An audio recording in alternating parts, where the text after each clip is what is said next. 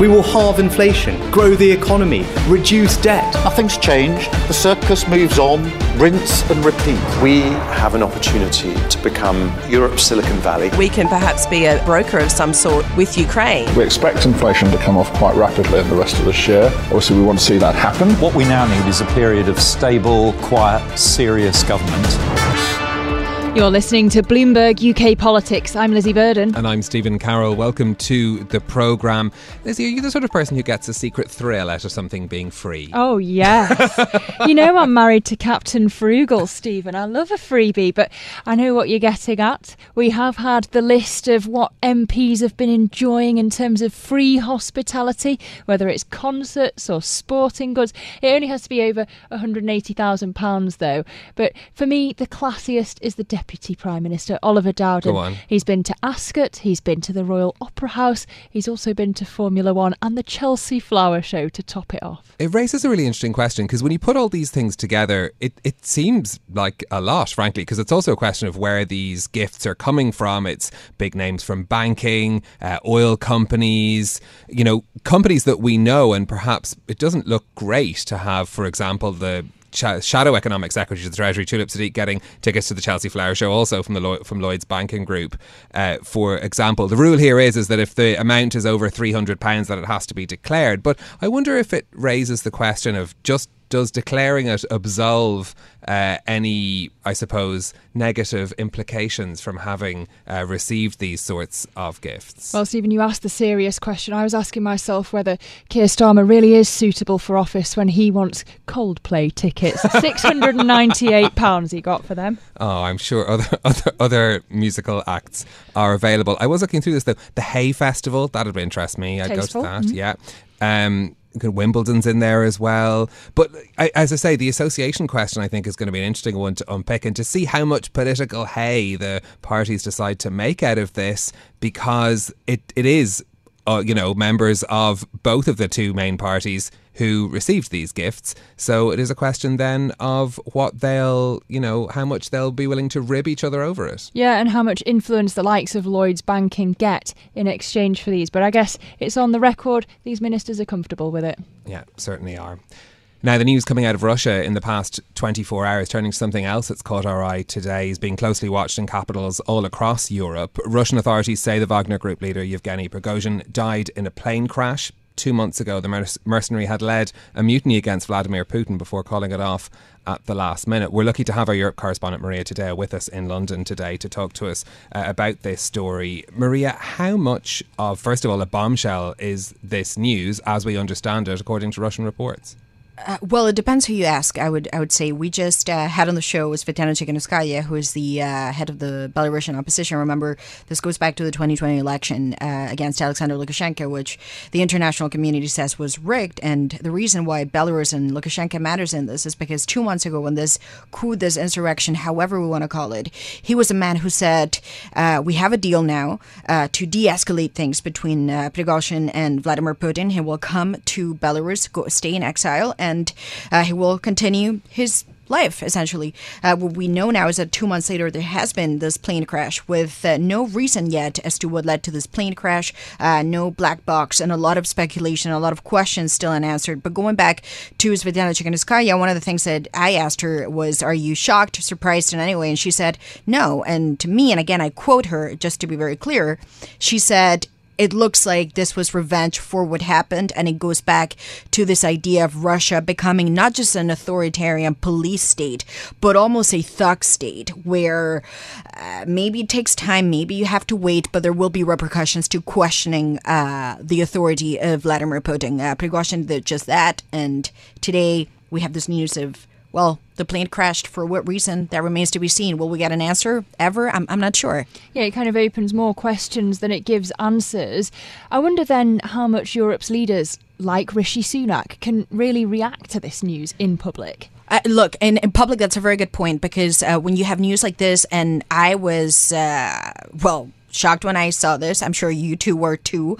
So obviously we're following the news. You would assume more leaders are also following the news. Bloomberg, Publicly, you would assume. Publicly, obviously they would not comment, because I've always framed this as whatever happened in Russia, this is an internal matter for Russia. The convulsion that we saw play out 2 months ago, this is not for international governments to play in, because a lot of that would feed into the perception that is given out to the Russian people that this is almost an existential war of the West against Russia to destroy Russia. So they're very cautious and careful to not weigh into this. No official reaction from anyone, no comment from NATO either. But the Ukrainians that I spoke with today, I think they really nailed it in terms of the way that global leadership is going to look at this, which again shows if there was a deal cut between Vladimir Putin, Lukashenko, and Prigozhin, obviously, well, that deal was not worth the paper it was written on. It also shows that if the hand of the Kremlin is behind this, or willing to go to very extreme situations, which again takes us back to, can you negotiate a peace settlement with Vladimir Putin? Is this a mediator, someone that you can talk with and have that kind of mediation that at times have been brought up between Russia and Ukraine? When you talk to the Ukrainians, they say this proves once again that they cannot trust Russia. I mean, this comes at a time when we're around a year away from an election in the UK. There are European elections next May. There's going to be a new European Commission constituted after that as well. Should we expect to see any shift in narrative as politicians shift into that election mode? For the European election, which is, again, it's a good point, because the electoral map is changing across Europe. We've talked about this idea of the Conservatives and the right doing better than expected, potentially. But the big question would be whether Ursula von der Leyen stays in the job or not. We understand that there is a desire to go for a second mandate, and this is a woman that has been a super open advocate for Ukraine. It is also understood that if the commission this year, so we're talking about 2023, they decide that you can start opening the accession talks for Ukraine to enter the European Union, this is going to become a process that is now binded by regulation. That means no matter what happens, Ukraine and the European Union, that would not shift. And there's no indication to believe the future commission would change on that idea of support for Ukraine. But you do mention the U.S. election. I think that's something that really worries everyone. If you get a candidate who says, I can fix this conflict or this war in one day, or we're spending way too much on Ukraine, or change in the Biden administration, well, that would change things for the Europeans, certainly, because if you look at the numbers here, it is clear that the United States outpaces everyone when it comes to the funding that they sent, but also the weapons that have been provided. Yeah, I do wonder whether it's an inflection point after we heard from all those Republican primary candidates last night, except Donald Trump. He was the notable absentee. All right, thank you to our Europe correspondent Maria Tadeo with us in London. Now, for a different perspective on the story, we've been speaking to Justin Crump, who's the CEO of Sibylline, a corporate intelligence and security firm. Lizzie and Anna Edwards asked him if he'd be surprised if Prigozhin had died in these circumstances. No, not really. I think widely he was viewed in the analytical community as being a dead man walking ever since the attempted coup, his march for justice, however you want to view it. But obviously something that deeply embarrassed the Russian regime, the Russian leadership, and something that I think really did, from that moment, obviously put a target on his back. Now, they came to a deal after that incident 2 months ago, but it's pretty clear, I think, that while he may have felt that he had a deal with the authorities, they didn't really feel they had a deal with him. And I think you've seen over the last 2 months this dismembering of Wagner. More generally, they've lost their heavy equipment. They've been sent to more dispersed locations. Recruitment's halted. They're not being employed in and around Ukraine in the way they were. Although overseas operations have continued in Africa, where it's very useful for the Kremlin to have them operating. But nonetheless, they've seen this slide, and I think Prigozhin ultimately was always at risk, and probably is being rather too blasé and relying on his reputation and friends to protect him. So, Justin, hi there. When you've got the biggest threat to Putin in his quarter-century rule presumed dead, are we to conclude that Putin's very much in control and that the Western sanctions to try to bring about regime change in Russia have failed? Yeah, it's interesting when you say Putin very much in control. I mean, I think at one time he was very much the strong leader, issuing direction, very much the coordinator of things. But over that quarter century, and it's a long time to be in charge of any organization, let alone a country as complex and convoluted as Russia. And I think it's pretty clear at this point that he's not really in control, and he hasn't been for a while. I think there's various factions under him that are competing for power and influence, and he's sort of riding more over the top. And there are reasons to think that, particularly during Prigozhin's action, where he reportedly wanted to abdicate control of certain strategic functions because he was just effectively done with the situation. So we talk about Putin, being in control. Putin does this, Putin does that. I think he's not really. It's the various factions under him, and it suits them to have him obviously at the front. He's the figurehead. He's that figure, and frankly, who else would want the job? Mm-hmm. I mean, so I think that's pretty clear. Sorry, go ahead. Yeah, just linking this to the war in Ukraine, Prigozhin was a critic of the way that the war was being waged, and obviously his Wagner group was on the ground. What should the Ukrainian interpretation of this be? Should there be relief at this situation, or should there be some nervousness around the way that President Putin's competition, if there is some, continues to lose ground? I think their moment of greatest relief was when the coup itself actually happened, because that threw a real light on the weaknesses of the Russian structure, the weaknesses of Russia's ability to protect itself, and it took the Wagner forces out of the battle for sure. And I think once that had happened, we've been on a steady journey to where we are now in the discussion we're having right now. So I think that was the biggest moment of relief for Ukraine. But this is a clear message, I think, or certainly will be interpreted as a clear message given what we understand. That if you move against the power structures in Russia, complex as they are, that you will pay a price for it. So don't even think about it. So I think in that way it's consolidating power for sure. But I think it's still covering up the essential weakness that this happened at all, and the fact that Russia couldn't protect itself when it did. I mean, they've dealt with it over the last 2 months, and effectively at this point, I think largely ground down the Wagner threat. But nonetheless, that is not in itself a great thing to be doing during a conflict. So stronger for now, and I think more united for now, and certainly sending a message to anyone else that would threaten regime stability in Russia. But it is a house of cards still to an extent, and I think Ukraine has taken encouragement from that over the last 2 months. Putin's going to be running for his 5th term next year. I wonder how the Russian public's likely to react to this apparent killing of Prigozhin. It's very interesting with the Russian public. I mean, they've largely shown a complete lack of interest in a lot of things that happened during the war. There's actually quite a degree of apathy and sort of trying to ignore events that's quite predominant when you look at a lot of Russian media, speak to a lot of Russian people. And that was actually apparent during the Prigozhin mutiny, where I actually had friends who were driving through where the forces were in contact with Russian troops. And they were phoning to ask us what was happening because they hadn't really been paying attention. And they were sort of very surprised by everything that was going on. And there was certainly no rallying of forces out on the streets for either side during that, unlike, say, in 91 or during Yeltsin's standoffs with Parliament and things like that in the 90s. It's a very different atmosphere, and you get the impression the Russian people in general are just keeping their heads down. They are being fed a diet of misinformation.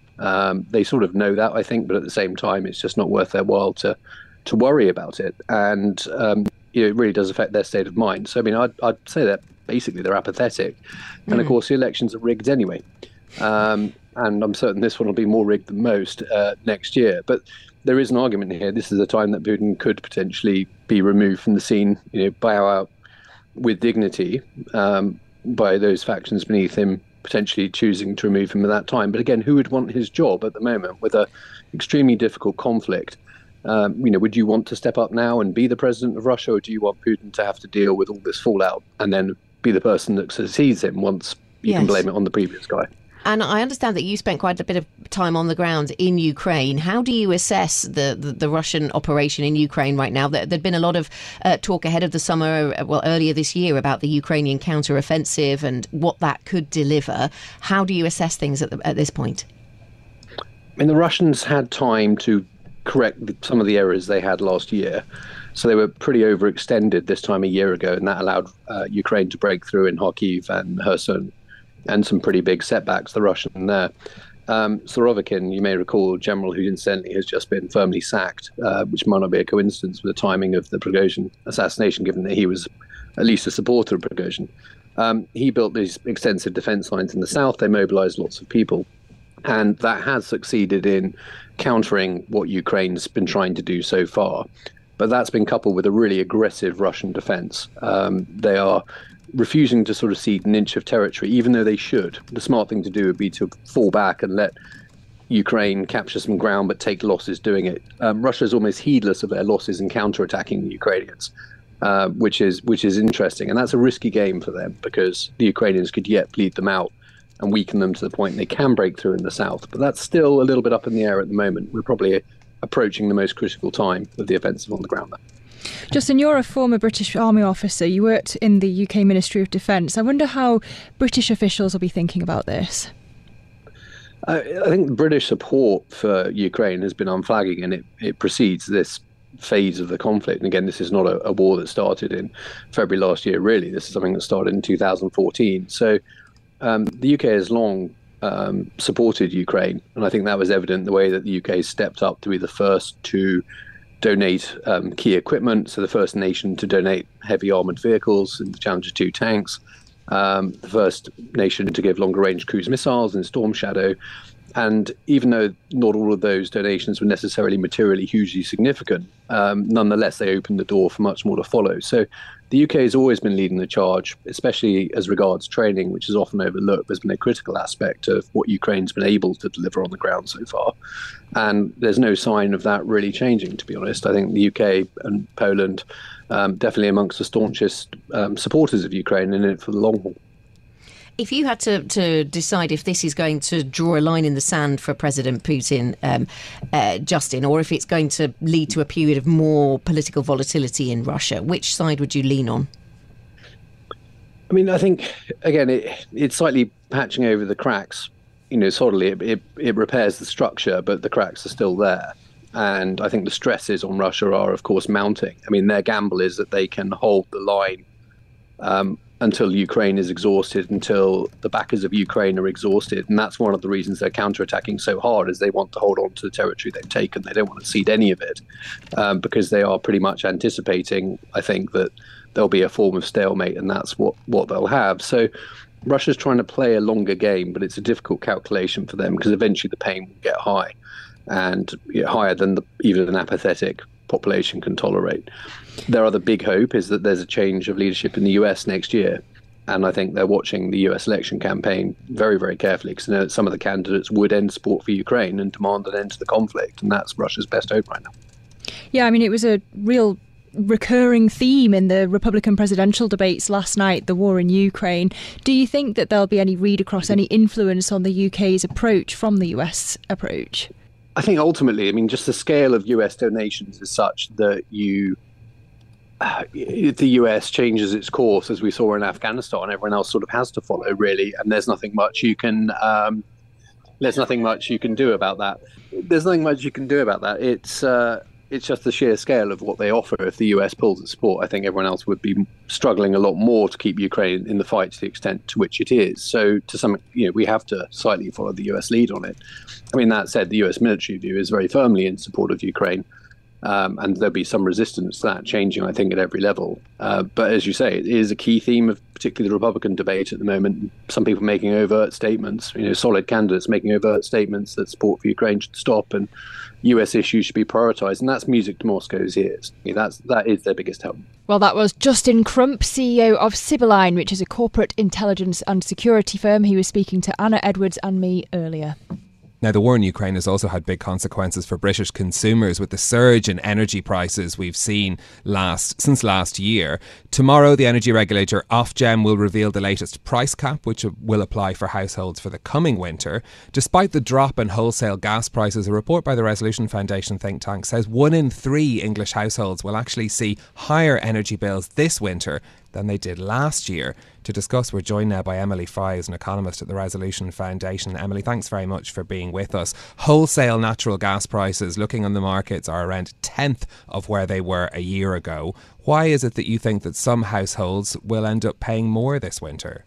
Thanks for having me on the programme. So the way that the wholesale gas prices will feed through into our energy bills this winter, into lower energy bills, is via the Ofgem price cap, which we expect to be about £200 lower for the October to December period, as it was for winter last year. And that's when you take into account the energy price guarantee of £2,500, combined with the £400 energy bill support scheme, which was provided to all households. But the way that these different items come together means that actually a third of households, those that use slightly less electricity and gas than the typical household, about 4/5 of the amount of a typical household, will actually see their bills rise this winter. And so that's people who are more likely to be living in smaller apartments and more likely to be kind of private and social renters.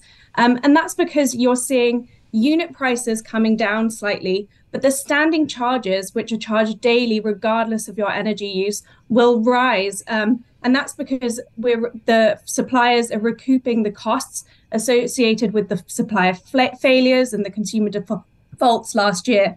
And then finally, the flat 400 bill energy support scheme, which was paid out in monthly installments, was regardless of the amount of energy consumption that households had.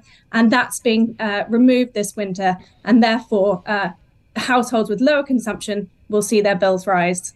Is there a better way that the price cap could work so that it wasn't the poorest households being the worst affected, so that when inflation's coming down, bills come down as well? Yeah, so one key thing that the Resolution Foundation has done some research on in the past is something around a social tariff. And so this would look like something that is targeted based on household income and provide some kind of unit rate discount depending on your household income. And that could mean that lower income households could particularly receive additional benefits from prices coming down, and then higher income households would be on the hook to pay the full amount.